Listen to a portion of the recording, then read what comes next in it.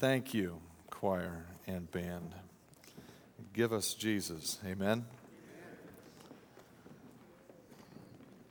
Please open your Bibles to James chapter 2.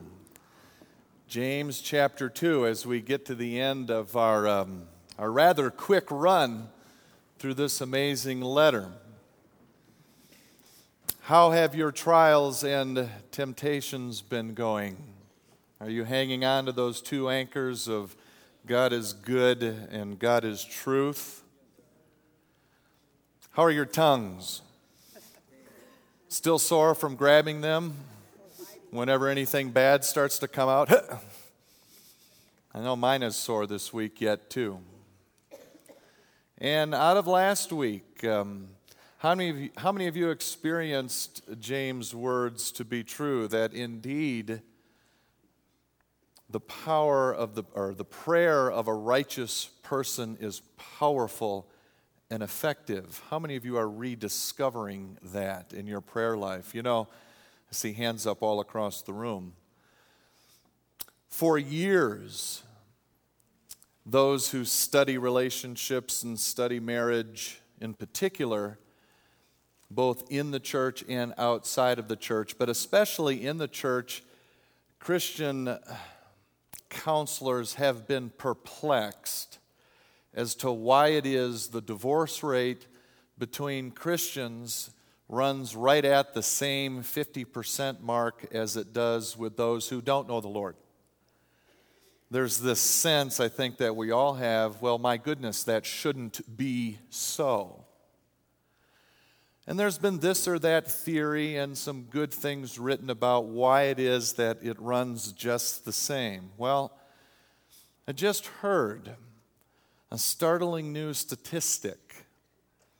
It's fairly new, and it's one that I'm sure is going to draw some serious attention now that it's out there, done by a credible organization that has done this survey. 50% of Christian couples get divorced. But guess what percentage of couples get divorced who pray together? 1%.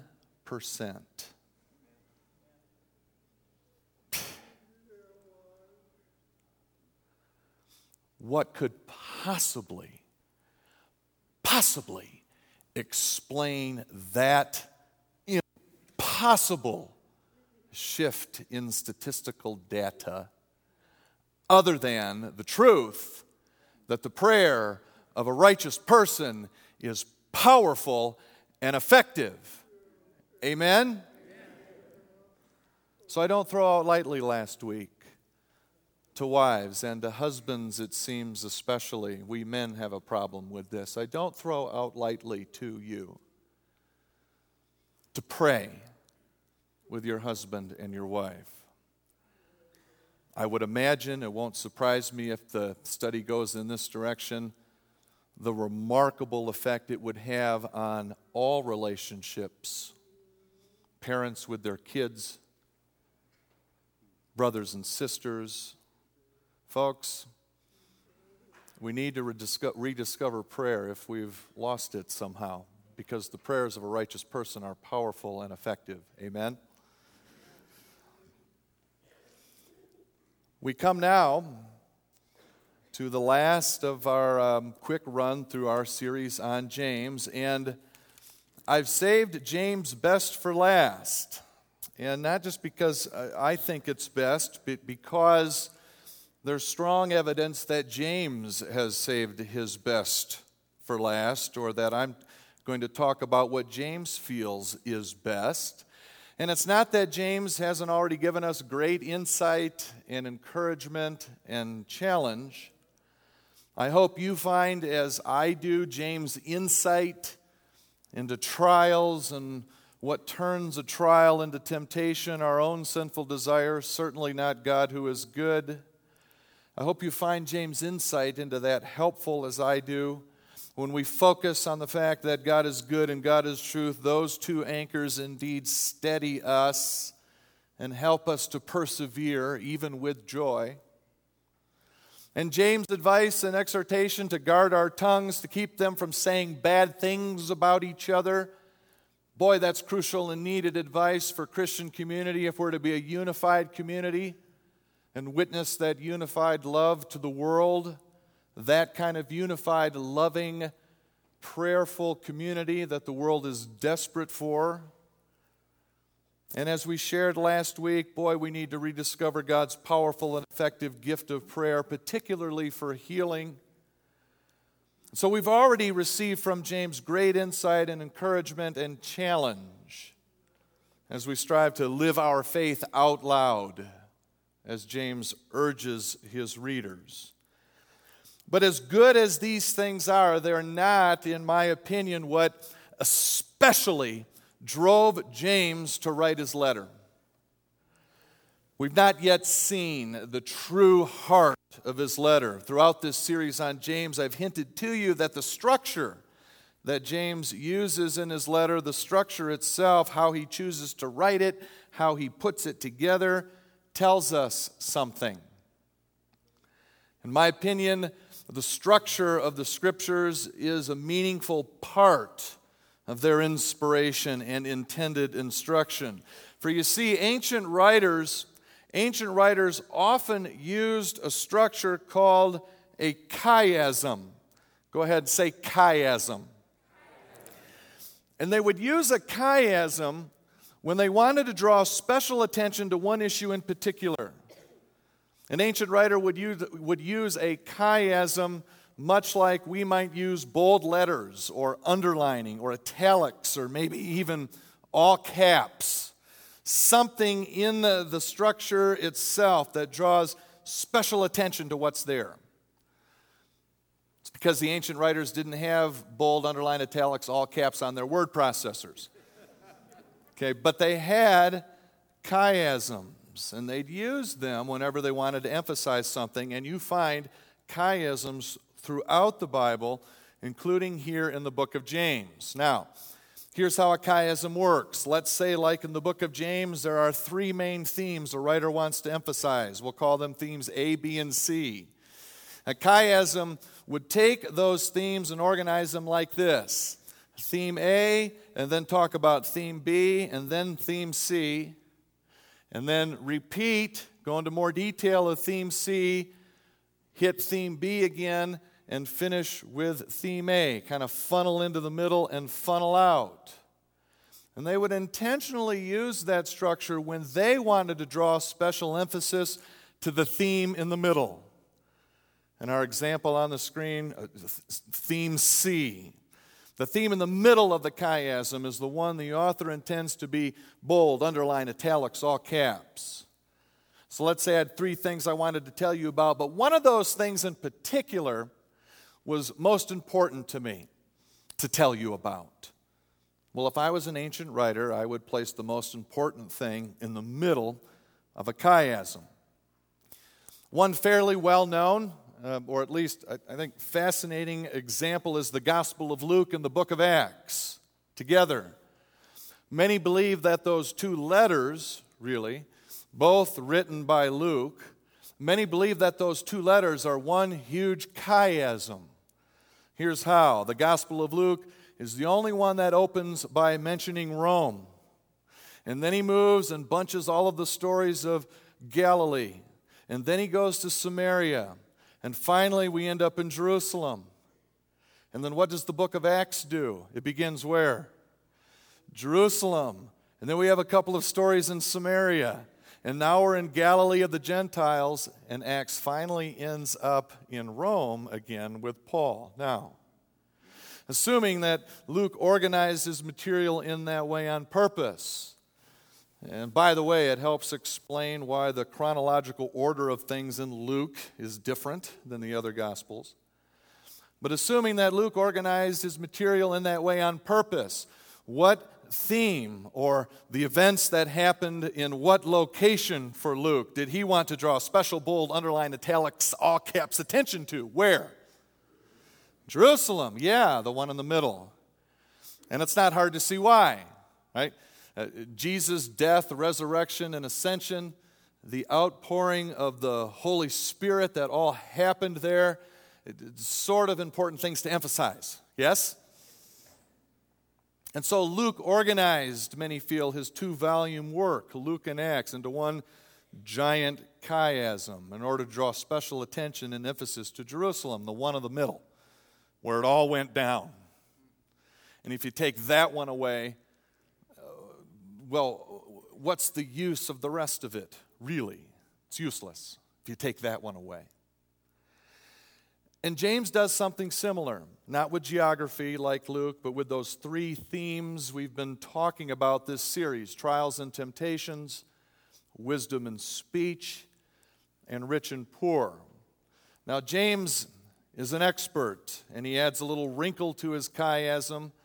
In chapter 1, James first introduces each theme briefly, A, B, C, and then he introduces them briefly again in the same order, A, B, C. And then beginning in chapter 2, through the end of his letter, he digs deeper into each of them in reverse order, C, B, and A.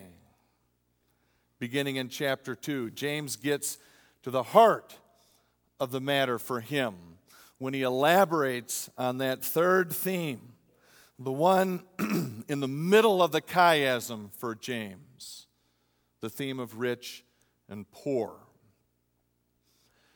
In my opinion, this is what really got James out of bed each morning as he was writing his letter. The most important thing he wanted these earliest Jewish Christians to hear, these Jewish Christians who were out there in a Greek culture that emphasized human beings being the measure of all things, that emphasized money being the measure of all things, that emphasized a focus on self. This is what he wanted them most to hear. And it's the most important thing for us to hear too, my friends, in our extremely Greek Roman culture. Here's the emphasis of his letter. It's about rich and poor. Let's hear what James has to say about it in chapter 2.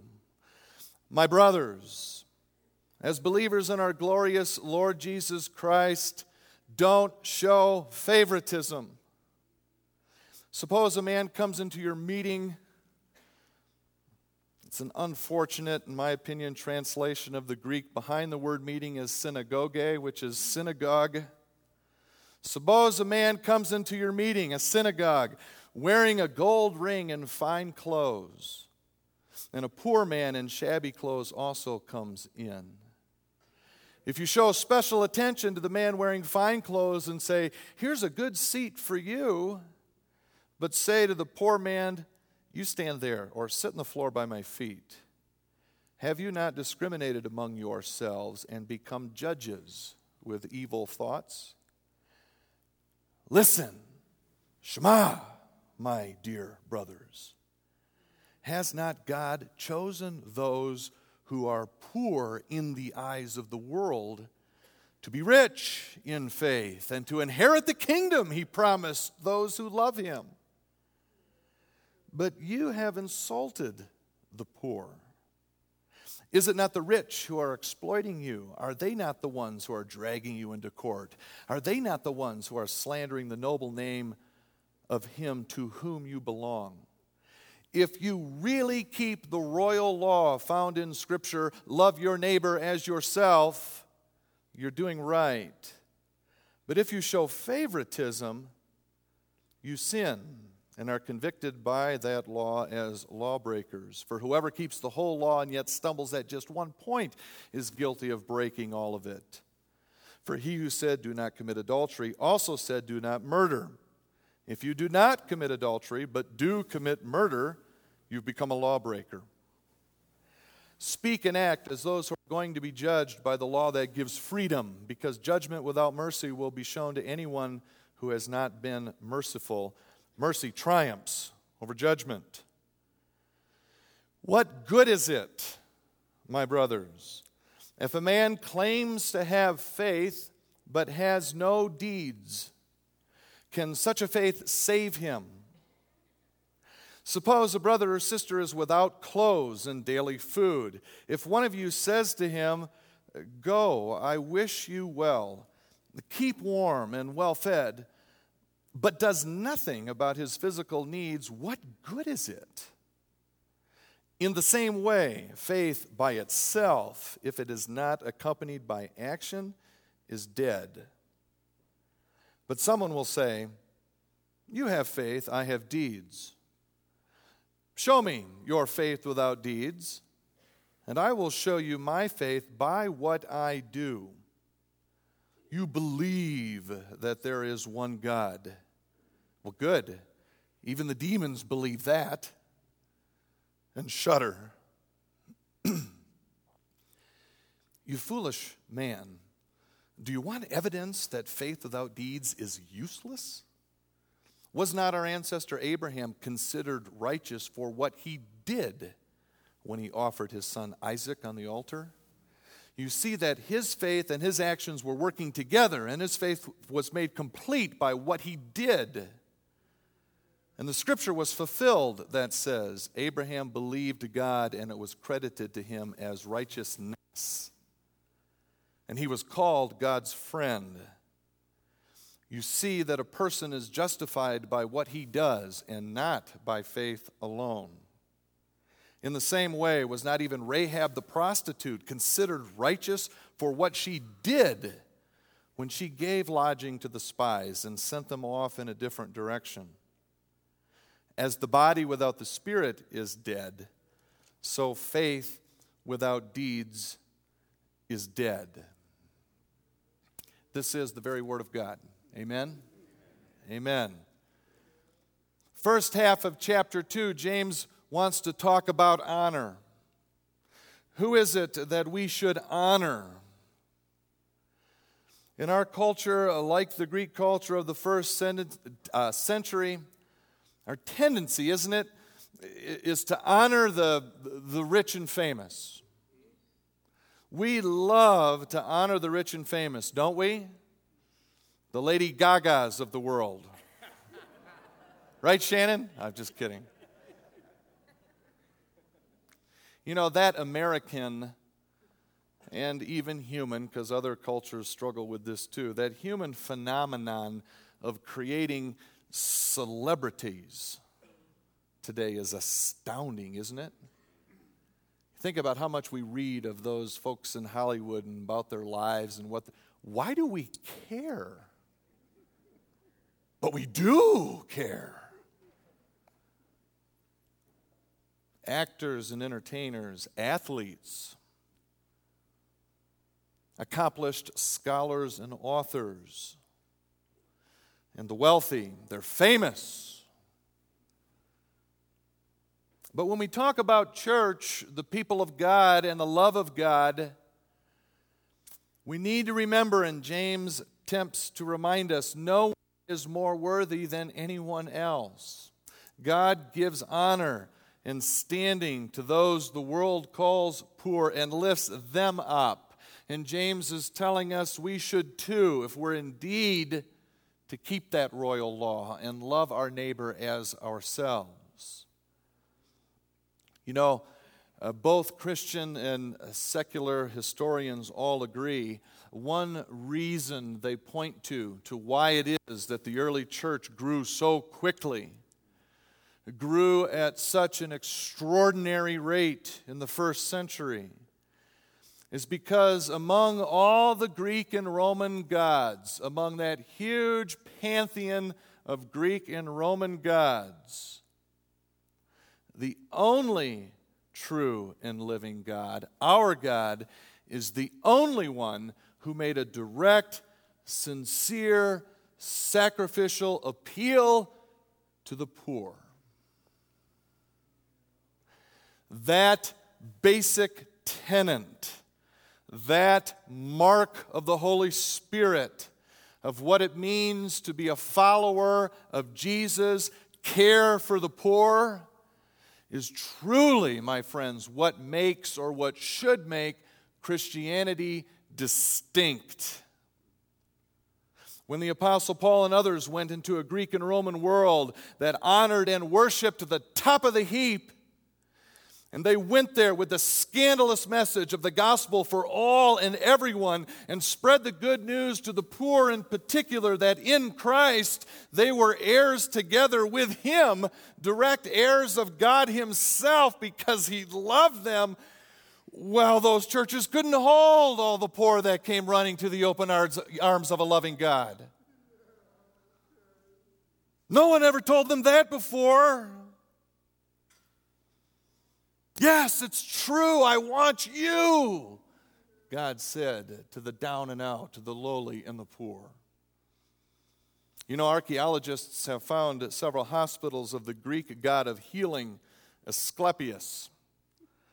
And they discovered a sign that was commonly posted over the doors to those healing centers. And you know what those signs said? They said, "No elderly or pregnant women allowed." You know why? Because the elderly and the pregnant tended to die a lot, and that made the god look bad. Can't have you making our God look bad, so keep out. You know, my brothers and sisters in Christ, our God isn't concerned about us making Him look bad. He wants us, all of us, warts and all, because He loves us and He wants to lift us up, to heal us in Christ. Come to me, He says. Come, all you who are weary and burdened, and I will give you rest, He says. Come. And we're called to be those open arms of God, especially to those the world rejects. Does the church still bear that mark of the Holy Spirit today, do you think?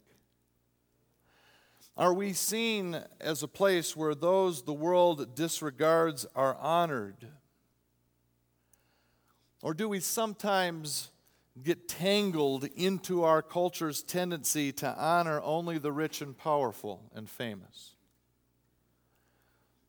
I wonder if the church again turned her attention or redoubled her attention and focus to welcoming the poor, the sick, those who struggle with open, healing arms of love, if it would experience again the same remarkable growth it did in the first century. I wonder. Actually, I don't wonder. I believe it would.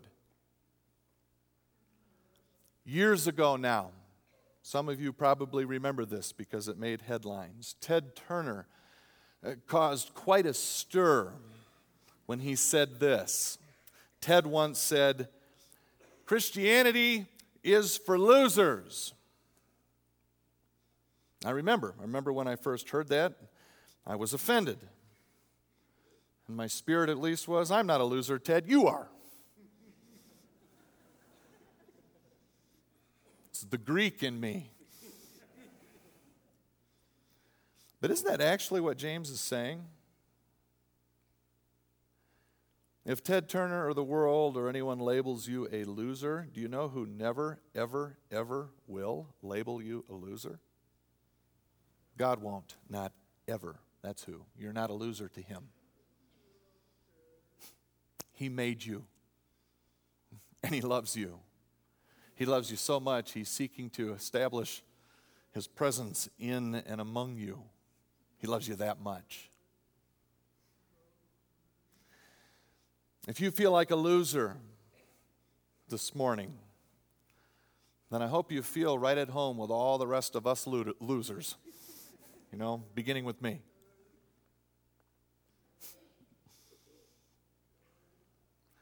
Because but for Christ, I'm a loser. But in Christ, He lifts me up. He washes my feet. He brings me healing. He honors me, calls me His brother. He pulls out my chair and offers me a seat at God's generous table. And as we meet others, my brothers and sisters in that Christ, we should show the same honoring love of God, regardless of someone's worldly standing. James moves from honoring the poor to sharing with the poor.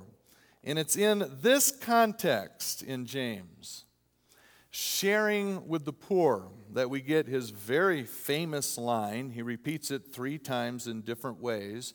But his closing line on rich and poor in chapter 2 is that very famous line, faith without works is dead. That's the line. The one that caused Martin Luther to label James a letter of straw. It's weak. And led Martin to put it at the end of his Bible and not even listed in the table of contents. Did you know? Wow, Martin, what did you really think? To be fair, Luther came around on James later in his life. Perhaps we can empathize with Luther a bit because James' statement on its face, faith without works is dead, and especially his statement earlier in the chapter that a person is justified by what he does and not by faith alone, well, at first read at least, that certainly seems to run against what the Apostle Paul in particular has to say when he discredits works of the law and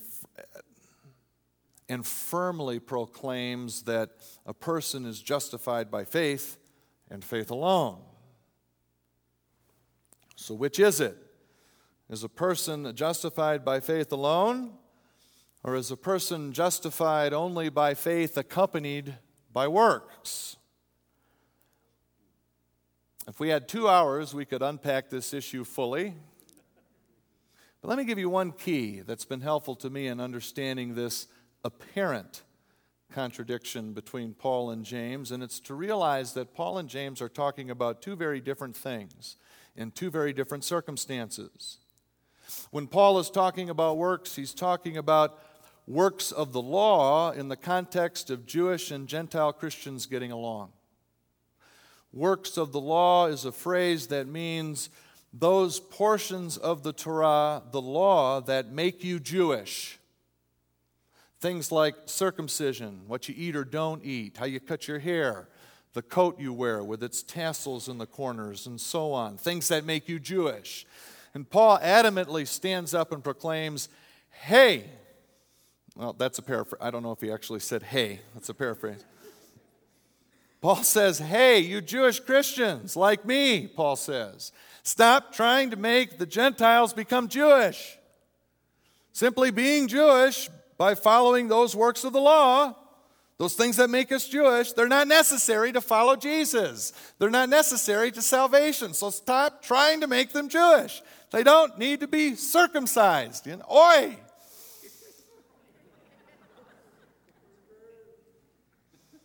James, on the other hand, isn't talking about works of the law. He's talking about works of charity or love, or if you prefer, he's talking about the works of the law. The law he's talking about isn't those things that make you Jewish like circumcision. Rather, it's that royal law of love your neighbor as yourself. 2 different topics that Paul and James are addressing. And if you end up wrestling with this apparent contradiction between Paul and James, and I don't believe they contradict at all, but if you find yourself wrestling with this, please include in your wrestle Galatians 5 verse 6, which says, for in Christ Jesus neither circumcision nor uncircumcision has any value. The only thing that counts is faith expressing itself through love. My goodness, who said that? Who's the author of Galatians? Paul. The only thing that counts is faith expressing itself through love. Well, isn't that exactly, precisely what James is saying here in James 4? Don't tell me Paul and James disagree. They're in concert. And if we don't see that, then it's our understanding, not theirs, that needs a little work. Or in context this morning, needs some works. supposed to laugh at that, you know. I'm really funny. Just ask me, right? And James takes out his sharpest pen, passionately appeals to his brothers and sisters in Christ to share with the poor. Please, he pleads, like so many parables of Jesus himself. Don't settle. Don't get caught just hearing the word of God, just knowing what it says, even just knowing the royal law of love your neighbor as yourself. Don't just hear it. Instead, just do it. Nike agrees with James. Sorta. Did you know Nike is a Greek god? We go around wearing her symbol. She had wings, hence the swoosh. Nike was the winged goddess of victory. Different sermon, I digress. Don't just be hearers of love your neighbor as yourself. Be doers of it. Because what good does it do anyone if you just hear something, know something, but don't live it out loud by doing, by being it, by showing it through your actions and your lives and who you are. Be who you are. Out loud, James pleads with us. Do it. You know that near the foundation of all we do as a church is something called Shema, the greatest commandment. You see a summary of it every single time you walk in this sanctuary on Sunday mornings above my head. Love God, love others. You remember Jesus is asked, what's the greatest commandment? They all wanted one. What's the greatest commandment? And he said, love the Lord your God with all your heart, with all your soul, with all your mind, and with all your might. They went, that's the greatest commandment. He said, but wait! The second is like it. Love your neighbor as yourself. And neighbor includes even your enemy. And they went, that's radical stuff. And when you make, as a Jewish rabbi, the second is like the first, what you're doing is you want to obey the first. How is it that you obey the first? We're to love God by loving others.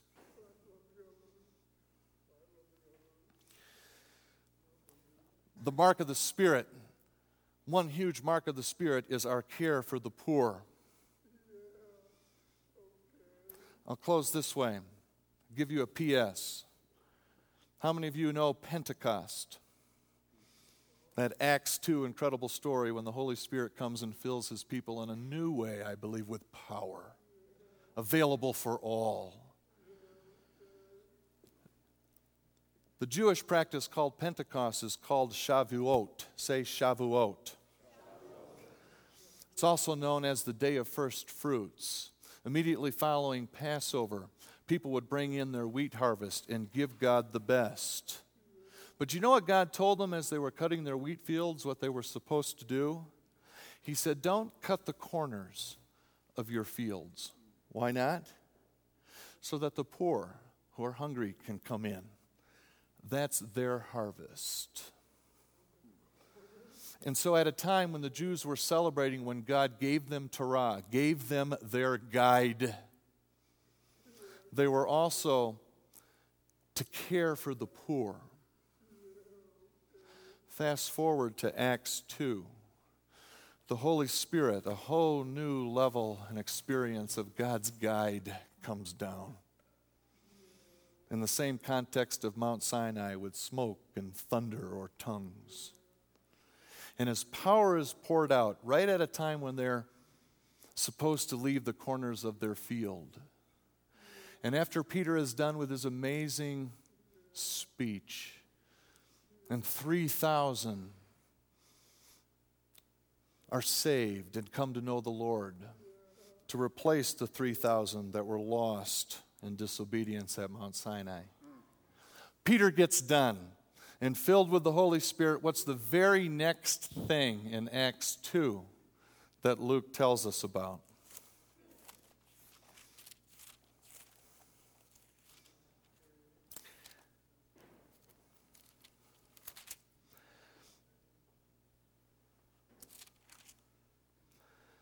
They devoted themselves to the apostles' teaching and to the fellowship of breaking of bread and to prayer. Everyone was filled with awe, and many wonders and miraculous signs were done by the apostles. And then this note: all the believers were together and had everything in common, selling their possessions and goods they gave to anyone as he had need. My friends, our care for the poor is a mark of the Holy Spirit. Following the service downstairs, there's something we're calling our missions fair. You'll find 12 or 13 tables, each and every one of those tables dedicated in some way to helping those who are less fortunate than we are. I want to invite you down there. Come and walk around the table, see what it is that they're doing, and listen. Listen for the tug of the Holy Spirit for how it is that maybe you can help and you can get involved with helping those who struggle. I'll see you down there after the service. Let's pray. We'll pray. We'll have a closing song and a benediction, and then we'll get you on your way. Father in heaven, thank you. Thank you for reminding us of how important it is to a witness of who you are, that we care for the poor. Father, as we enter into a season of great rejoicing, first in thanksgiving for all you've given us and culminating even on Christmas and for what you've given us that is best, your Son. Remind us as we bring to bear so many of our resources, our time, our talent, our money, as that swells up, oh Father, please help us to remember in particular the poor. Help us, Father, to see past the God of self our culture pushes so hard. Help us, Father, to be your open arms of love. We love you, and it's in Jesus' name we pray. Amen.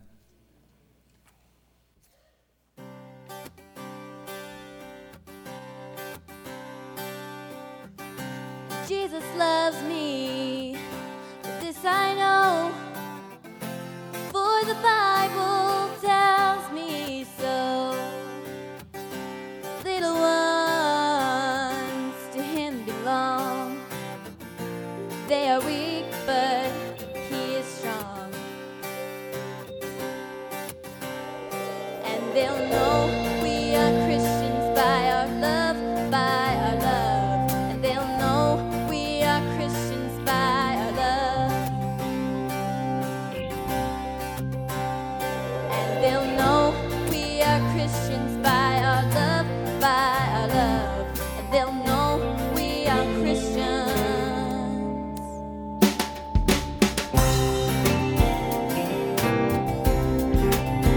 We've all seen trouble time to time.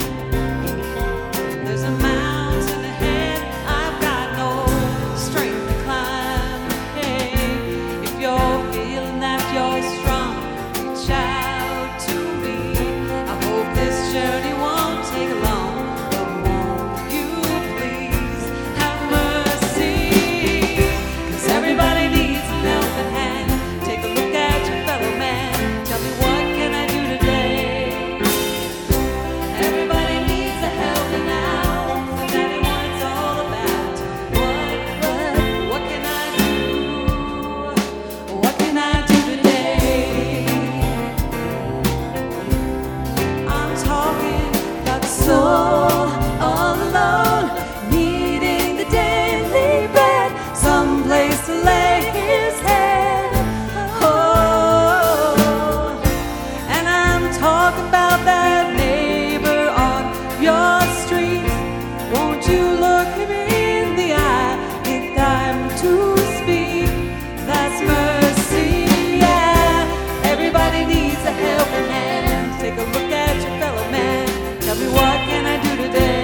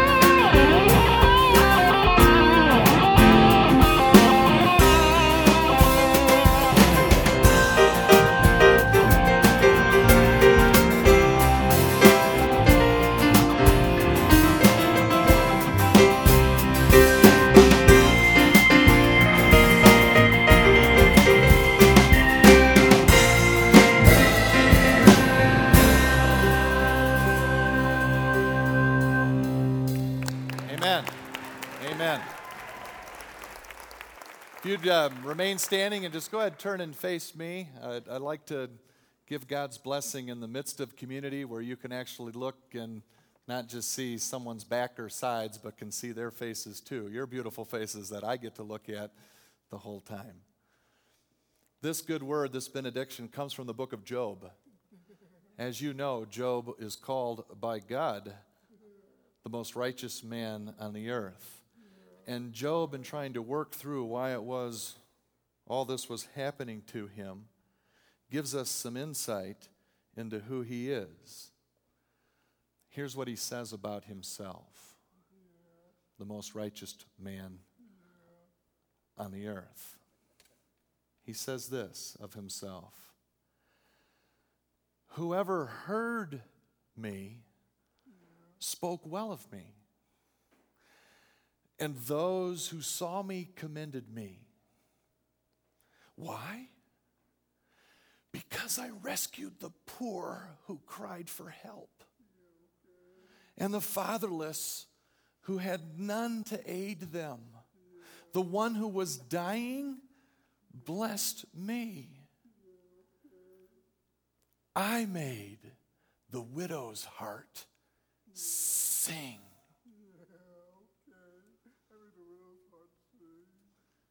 And oh, West Bulls, may that be said of us. May we come to the rescue of the poor. May those who are dying bless God for us. May we help the orphan and the fatherless, and may we make the widow's heart sing. So help us, God. In Jesus' name, all God's people said, amen. Hey, please come on downstairs. See what you can do to help. Love you guys. God bless you all.